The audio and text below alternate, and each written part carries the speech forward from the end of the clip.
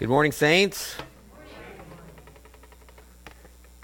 So I realized last night that my sermon was way too long, so I cut out like 40% of it.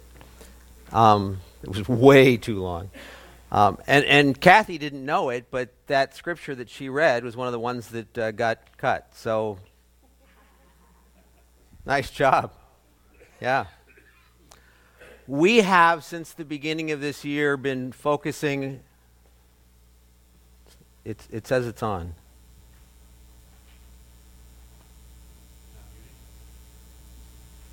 Nope. Here, I'll shut it off.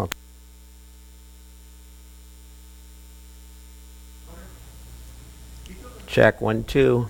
Okay. All right, well, I'll just keep talking and we'll see what happens. We have been focusing on two major themes this year: who we are in Christ and exercising the gifts of the Holy Spirit in our lives. And so this morning I want to talk about both of those. I'm going to kind of combine them together, but it's going to be a little different because we're like going to start here and we're going to end here. We're going to do this kind of meandering journey to get there, and I hope this is going to work. I like preaching here because I don't have to feel like I got to get up and really impress you, because you guys all know me, so we're just going to go for it and see what happens. So hope that's okay. I've entitled this Spreading the Kingdom of God, and you'll understand toward the end why it's entitled that. Father, we invite you to speak into us by your word and your spirit. Lord, we trust you that we're not just gathered here right now in memorial of a Savior who's gone on, but you are here in our midst and you are working in us, and we trust you to work in us even in this time. Amen. Brennan Manning, in his book Abba's Child, said this: God is relentlessly tender and compassionate toward us, just as we are. Not in spite of our sins and faults, that would not be total acceptance, but with them. Though God does not condone or sanction evil, he does not withhold his love because there is evil in us. Whew, what a statement. We have to see ourselves as children who are accepted and loved by the Father. I think, most of my sermon has already been preached here this morning, honestly. Accepted and loved by the Father, regardless of what our state might be, regardless of what we've been doing or where we've been. We are his children because he loves us. And to that end, I want to share with you a little concept from the story of the prodigal. I shared this at a church recently, and I realized I don't know that I've ever shared it like this in our congregation. So I just wanted to put this in here because I think it's important for us to understand this idea. I'm not going to go through the whole story of the prodigal. It's one of my favorite stories that Jesus told. But if you remember, there was this son who was apparently an adult, and he wanted his inheritance early, and his father gave it to him, and so he went off to a far country and he squandered all of it, and within a fairly short time it was all gone and he was destitute. And so just to try to make ends meet, he takes a job feeding pigs, but he realizes in the midst of that his father's hired servants are doing better than what he is, so he decides he's going to go back home. So if you pick up the story in Luke chapter 15, verse 18, it says this: I will arise and go to my father, and I will say to him, Father, I have sinned against heaven and before you. I'm no longer worthy to be called your son. Treat me as one of your hired servants. Now stop right there. I don't know if it's just me, but to me, when I read something like this, I like to put myself into the story. If this is me, what am I going to do here? Well, I know it's a long journey back home. I've gone to a far country, is what he said, all right? So to me, that's at least a 2 or 3 day journey back home. It could be 2 or 3 weeks, I don't know, but it's a ways. And so I've got time, and I know that this is what I want to say to my father when I get home. These are the words that I want to say. And so I'm going to be rehearsing those words as I'm walking along. When I get into that position, I don't want my emotions or my father's emotions. Maybe he's going to be angry. I don't know. I don't want anything to preempt this presentation that I'm about to make. I want to make sure this is said clearly and correctly. And so as I'm journeying along, I'm going through these words in my head. Father, I have sinned against heaven and against you. I'm no longer worthy to be called your son. Treat me as one of your hired servants. I want to make sure that I'm ready for that I've only got one chance with Dad. I want to make sure I'm ready for that meeting. All right, you with me? And he arose and came to his father, but while he was still a long way off, his father saw him and felt compassion and ran and embraced him and kissed him. And the son said to him, Father, I have sinned against heaven and before you. I'm no longer worthy to be called your son. But the father said to his servants, am I the only one that noticed that there's something missing in there? Didn't say anything to the son. No. He missed the whole sentence about treat me as one of your hired servants. Now, all right, maybe it's just my overactive imagination. I don't know. I do have this inclination that when we get to the other side of eternity, that there is going to be a place there that we get to watch all of the Bible stories. And I don't know that it's going to be videos. I think it's really, honestly, I think it's going to be more like the holodeck on the Enterprise where we get to, See, when we're reading this, all we get are the words. And Jesus is this master storyteller. I'm pretty sure that there was some excitement that he used at times and facial expressions to convey what's going on. And so here he is, he's telling this story. And I don't think Jesus forgot those words. Are you with me? I don't think he forgot to put them in. I think what happened is the father interrupted him. I'm no longer worthy to be called your son. But the father said to his servants, I think Jesus put it in that fast.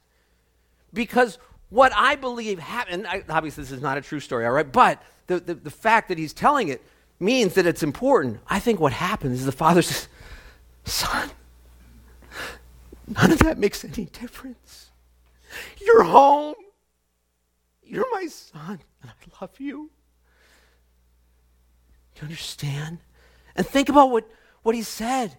He said, get the best robe and bring it and put it on him. He's been feeding pigs. He's been traveling for days. My guess is that if he's lost all of his money, if he had a second set of clothing, he sold it so he could eat. He's got nothing. So he's dirty, he's smelly. Maybe these clothes that he's wearing are rags, I don't know, but his father says, put the best robe on him. Cover his shame. Put on that robe of righteousness, if you will. That's what he does to you and to me. He covers all of our uncleanness. Put a ring on his finger. That's not just a nice piece of jewelry. That is, in this culture, a signet ring, which means that he is not only accepted in the family, but he has authority in the family. That's you and me. Kill the fatted calf.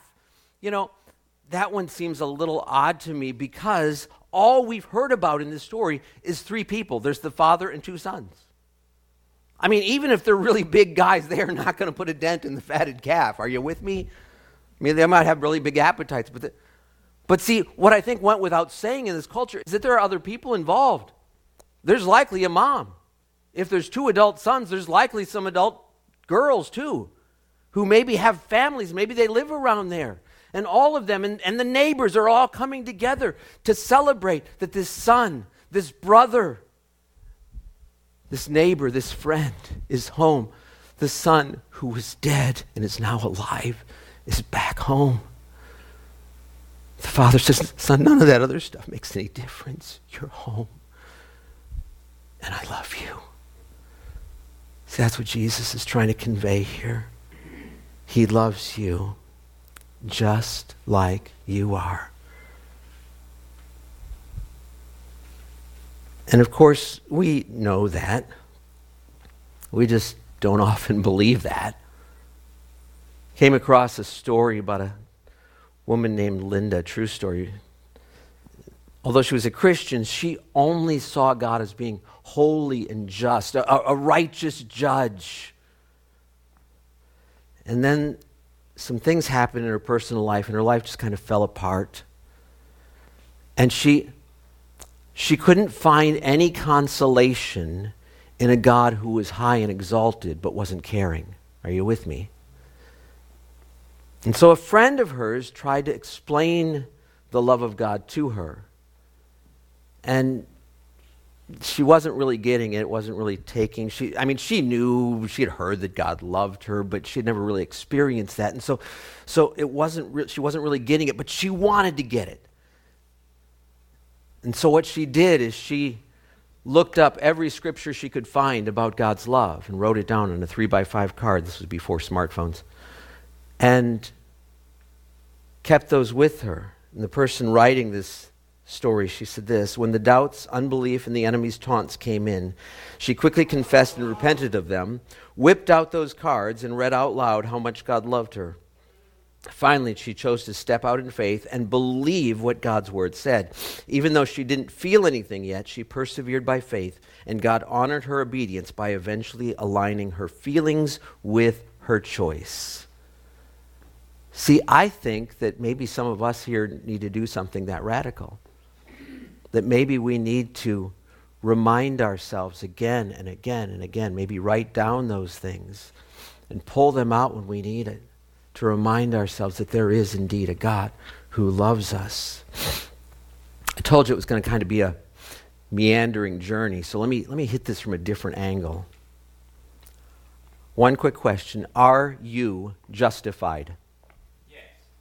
Good answer. Good quick answer. Romans 5:1, it says, since we have been justified by faith. Romans 5:9 says, we have now been justified by his blood. 1 Corinthians 6:11, you were justified in the name of the Lord Jesus Christ. Galatians 3:24, that we might be justified by faith. Yes, we are justified. So if you're justified, if you understand the meaning of that word, it means that you have been made just. Another way of saying it is that you have been made righteous.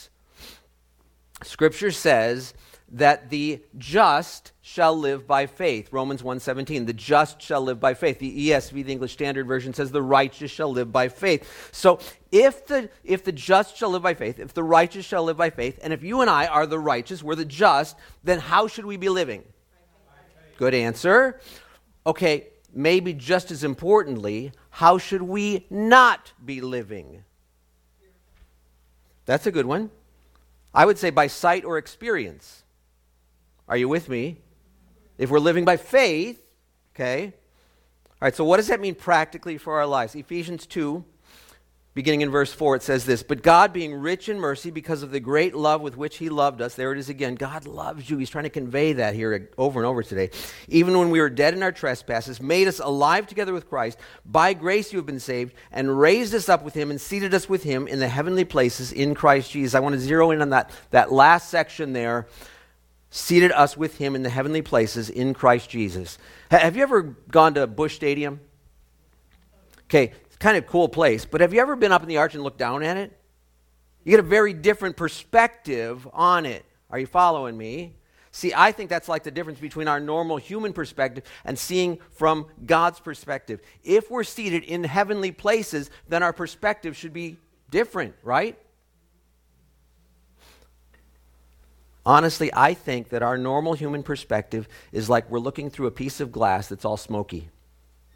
We're not seeing clearly. We're not seeing accurately, if you will. But seeing from God's perspective should change all of that, right? So if we're not seeing from that viewpoint, then how do we get there? It's from his word. Think about it. If the Bible really is God's word, then how can we get his perspective from his viewpoint? It's by reading it, by immersing ourselves in it. I think, but more importantly, maybe using it as a lens to see everything else the way that we really should. His word gives us his viewpoint on life. David Kreuter shared some of that last week, right? The Bible shows us how we should see ourselves, how we should see others, how we should live. So if we're seated with Christ in heavenly places, then his word becomes like a portal that we look through so that we can see everything else more clearly. Does that make sense? And so, here's the real point. When we see clearly from God's perspective, then we need to line up our thinking and our feelings with what his word says. Are you following me? So think about this. If you're living by faith, it's going to change your life, right? It has to if we're living by faith because we're seeing differently. It's going to cause adjustments in our thinking and ultimately in how we do things. You're going to become more like Jesus, if you will. So how does that happen? 1 Peter 1:4, it says this, He has granted to us His precious and very great promises, so that through them you may become partakers of the divine nature. Through them you may become partakers of the divine nature. If you were a partaker of the divine nature, would that make you different? Yes. Of course it would, clearly. So how do you get there? It's through His promises. It's through believing the truth of His word. It's by living in faith and aligning your thinking and your way of looking at things with what the word says, not from just a worldly perspective. I recently read an interesting statement. Faith is daring the soul to go beyond what the eyes can see. I like that. Daring the soul to go beyond what the eyes can see. So how does this play out in, put this in the context of what we're talking about, how does this play out in utilizing and exercising the gifts of the Holy Spirit? Well, if we're going to utilize, if we're going to exercise, if we're going to use the gifts of the Spirit, then we need to know what the Spirit is saying. Okay? So John 10:27 says, My sheep hear my voice, I know them, and they follow me. My sheep hear my voice. Now, some of you are thinking, well, I don't know if I really hear God's voice. But see, that's because you're not looking through that lens of His Word. You're looking just from your normal, everyday human perspective, your worldly perspective. See, the Word says, my sheep hear my voice. Amen. Are you a sheep? Amen. Guess what? According to the Word, you hear His voice. You following me? 1 Corinthians 2:16, we have the mind of Christ. You know, if we have the mind of Christ, are we hearing Him? Clearly, okay? Now, maybe we don't understand that all the time. I get that. So if we hear His voice, if we have the mind of Christ, does that mean that every thought that we have is from God? You tell me. No, clearly not, okay? But the more that we understand the truth of what the Word says, that we do hear His voice, and the more that we step out and listen, intentionally listen to what we believe God is saying, if we practice that, if you will, I mean, how do you learn anything in life? Practice. How do you learn music? How do you learn how to do math? How do you learn how to bake a cake? It's by practicing. It's by doing it. It's by getting in there and trying it up. That didn't work. Let's try this, right? And so it's the same thing here. You want to hear God's voice. He promises you do. We just need to figure out how to filter out the other voices. And so we need to practice that. We need to work at it, if you will. Honestly, if we have the mind of Christ, I think we hear His voice a lot more than we think we do. I do. You know, last Sunday morning, Ashley Kreuter was sitting back there just innocently where she normally is sitting, and she felt like God dropped something into her heart that she needed to pray for Jane Miller, Steve's mom, who was sitting kind of up in front of her there. And specifically that she needed to pray for Jane Miller's arthritis. Now, Ashley doesn't know Jane. She has no idea whether she has arthritis. And so she was a little concerned, maybe even fearful. And she says, all right, God, if this is really you, you need to confirm this. And Ashley said, it's not 30 seconds later. Warren steps up here onto the platform, somebody who's experienced in hearing the voice of God, and he says, somebody here has arthritis, and I need to pray for you. And what happened? Jane Miller says, it's me. See, I'm pretty sure that the next time Ashley gets an inclination like that she's going to be more willing to step out. Are you with me? We're hearing, we're moving on those things. I recently read a book. It's entitled Dirty Glory, which is a really weird title, but it's subtitled Go Where Your Best Prayers Take You. And it really impacted me a lot, and so I actually had Connie order copies for some of the other elders. I'm going to share with you a couple of things from that book this morning as I'm sharing. Here's one, I think, amazing story. And the guy that wrote it, his name is Pete Greig. He's actually from England. That helps explain some of the phraseology that he uses in some places. In the U.S. state of Arizona, an accountant called Deb Welch made a momentous decision to leave her well-paid job and coordinate a year of 24/7 prayer throughout the Grand Canyon state. Just 34 days into this initiative, the Super Bowl was due to touch down in Arizona's University of Phoenix Stadium. One of the newly mobilized intercessors received a terrible premonition about the event. In a dream, she saw the stadium filled with blood. Taking the nightmare seriously, Deb dispatched a small team of prayer warriors to the stadium to pray preemptively against disaster. On the day of the game, Deb joined almost 100 million viewers watching the biggest sporting event in America, but her nerves had little to do with the fate of either the New York Giants or the New England Patriots. The contest passed uneventfully. Tom Petty and the Heartbreakers performed at halftime, and the Giants surprised everyone by defeating the Patriots, and Deb breathed a sigh of relief. In fact, she felt a little foolish for having needlessly dispatched that well-meaning team of intercessors to pray at the stadium. But then came the news. Media outlets began reporting that behind the scenes at the Super Bowl, a bloody massacre had been averted. A disturbed 35-year-old named Kurt William Havelock, furious at having been denied permission for a Halloween-themed horror bar in nearby Tempe, had mailed a series of rambling threats to media outlets the day before the game. The Los Angeles Times, New York Times, Phoenix New Times, and Associated Press had all received chilling missives from Havelock pledging swift and bloody revenge and even vowing to slay your children. On the day of the Super Bowl, Havelock drove himself to the University of Phoenix Stadium armed with an AR-15 semi-automatic assault rifle and 200 rounds of ammunition. He had retained one final note on his person: do not resuscitate. Havelock had no way of knowing that he was parking his car that day in the exact location where a random group of Christians had gathered to pray against bloodshed. Armed to the teeth and intending to kill as many people as possible, the would-be mass murderer unexpectedly experienced something that he would later describe in court as a change of heart. He broke down in tears and phoned his father. He was sobbing hysterically, his dad recalled. He said, "I've done something terribly wrong." Havelock ultimately handed himself into the police without a shot being fired. Somehow Deb's sensitivity to the Spirit and the intercessions of her little prayer team seemed to have helped disarm a potential killer, almost certainly saving many lives, and diverting an atrocity that would have been witnessed by almost 100 million people in real time, billions more online, and on the front page of every newspaper around the world the next day.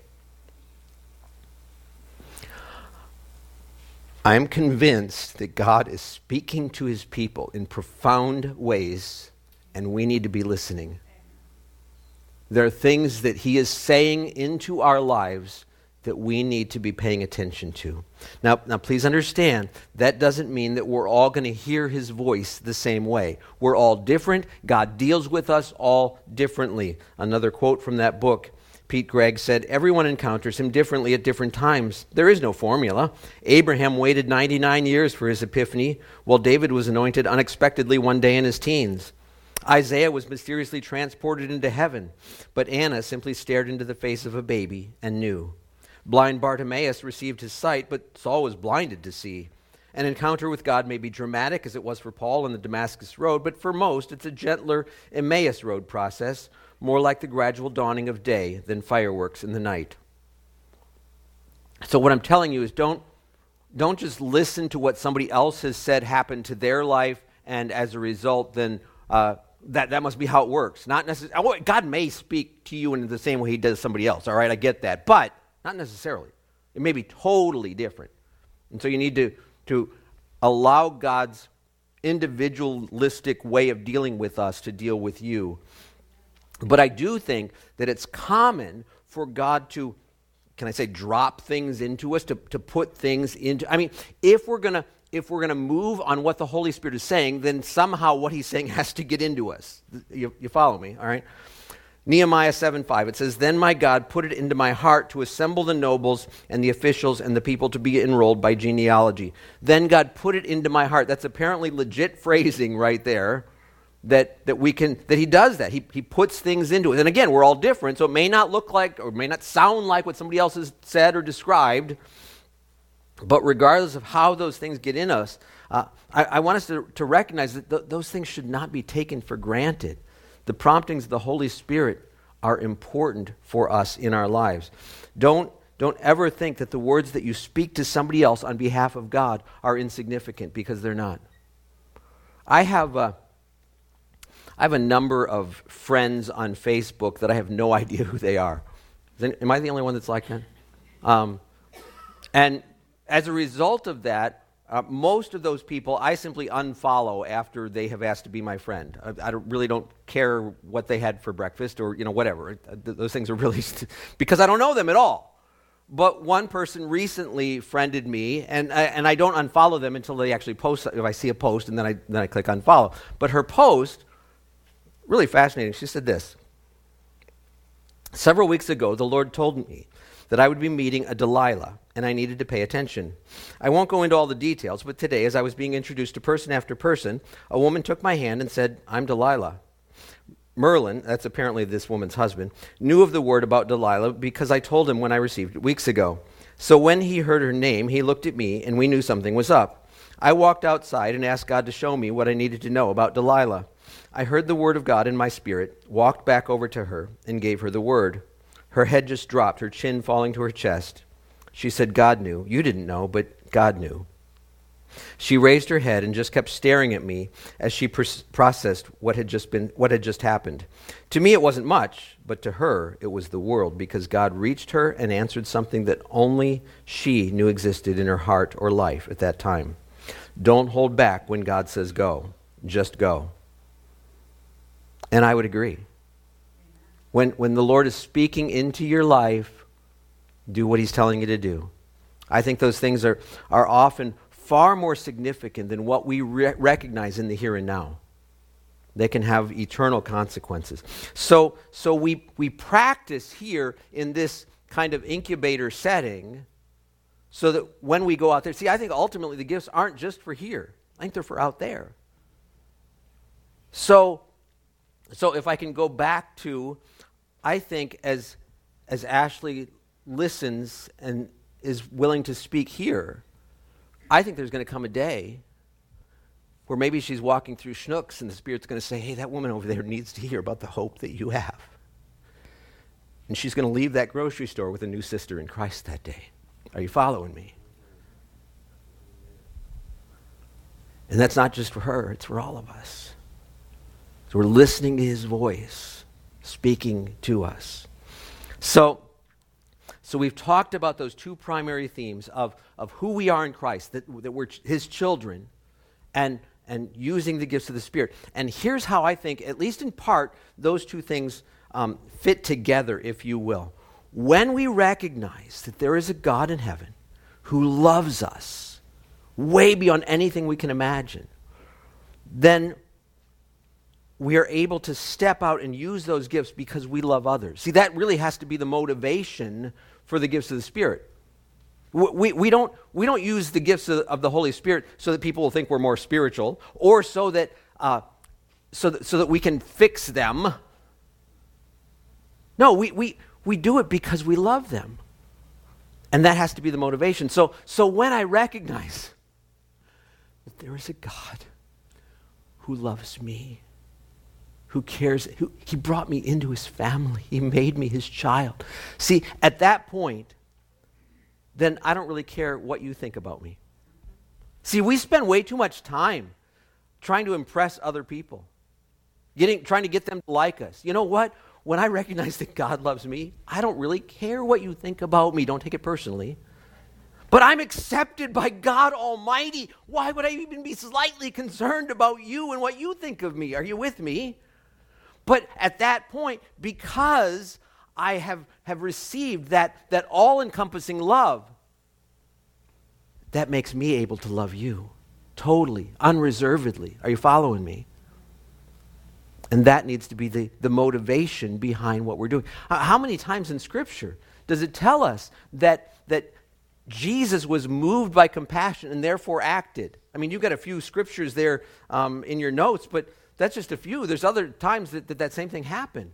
It's because he cared. And I don't even get the impression, as I look at those scriptures, I don't even get the impression that it was so much that he wanted to see them get saved, or whatever terminology you want to use, as he was simply expressing his love for them. He was simply caring for them right where they're at. And that needs to be our motivation as we as we utilize the gifts of the Holy Spirit, that we do it because we love. And see, when that's our motivation, then it's automatically going to change people's lives. It's going to happen. One more story from Dirty Glory and Pete Greig. He said this: a beautiful embodiment of this principle of transformation through acceptance. So what he's talking about there is that people's lives are being changed because we love them, okay? Beautiful embodiment of this principle of transformation through acceptance emanates from a prayer community run by the Salvation Army in Vancouver's downtown east side. This radical community, in one of North America's poorest postcodes, once prayed nonstop for 3.5 years. Everyone who visits the community, even just for a day, can see how deeply they have embraced their neighborhood, and that the motivation and methodology at the heart of their mission is nothing more complicated than love. Aaron White, who co-leads the prayer community, explains his motivations very simply. The people we love are being left to die from AIDS, drug overdoses, violence, or just plain old poverty. So in other words, they have embraced these people so much, they love them so much, that they want to help them right where they're at. Even those that are not Christians, they're reaching out to them and they're loving them in practical and tangible ways. So when Aaron and Cherie's son Noah was born, they decided to invite the entire neighborhood to help them dedicate him to the Lord. A small crowd gathered in Crab Park beside Vancouver Harbor. Respectable family members mingling with recovering addicts, prostituted women, the lonely elderly, those who are mentally vulnerable, and homeless men with dirt under their nails. Aaron and Cherie passed their newborn baby around this maverick circle, asking each person in turn to hold him and to give little Noah their personal blessing. Some of them, especially some of the men, held back, feeling too dirty to touch the baby, too unreliable to be entrusted with holding him, too sinful to speak anything good over his pristine life. They tried to exclude themselves from praying, but Aaron and Cherie were adamant, insisting that everyone should touch the little boy and give him their unique benediction. Some of the men wept as they held our baby and prayed their stumbling prayers over him, recalls Aaron. In fact, years later, some of them still talk about that moment with tears in their eyes. Aaron and Cherie entrusted their precious, perfect baby to all those broken people that day because they believe in transformation through acceptance. It wasn't a gimmick or a technique. They were seeking to give dignity, recognizing relationship, invoking goodness, and practicing the power of contagious holiness in a simple yet radical way. Wow.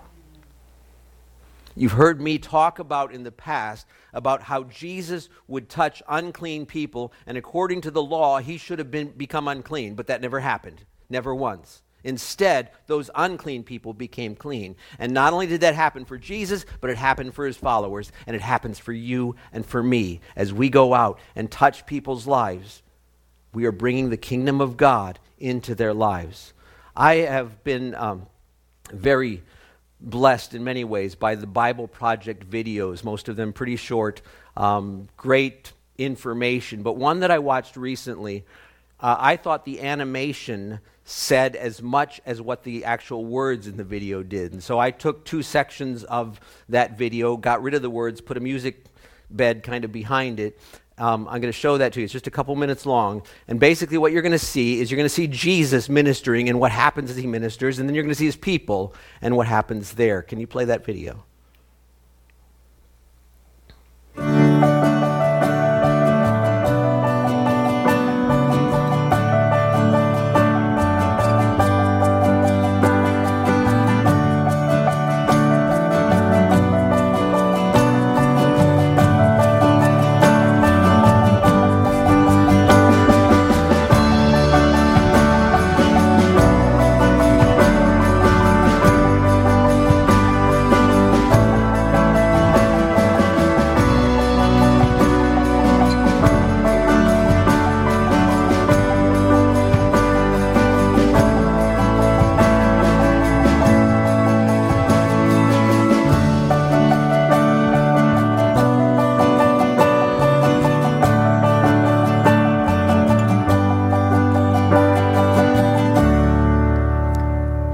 Do you understand the title now? Spreading the Kingdom of God? See, I think that's the way it should be, because God Almighty is our Father, because he is with us wherever we go, because his light overcomes the darkness, because his grace is more powerful than sin. He is your Father. You do hear his voice. He has called you to step out and speak on his behalf. He has called you to dispel the darkness with the light that he has placed inside of you. Let's pray. Father, we today understand a bit more of your kingdom and the way that it's supposed to work. Lord, too often we have been guided by our own thinking, our own feelings, instead of by the truth of your word. Lord, forgive us for that. But God, we ask that we would be more and more, we would be people of faith, that we would trust the truth of your word, that we do indeed hear your voice, that we do have your mind, that you are at work within us. And so that when we step out, Lord, that you are speaking in and through us. Lord, may that be more and more of a reality in each of us each day. Amen.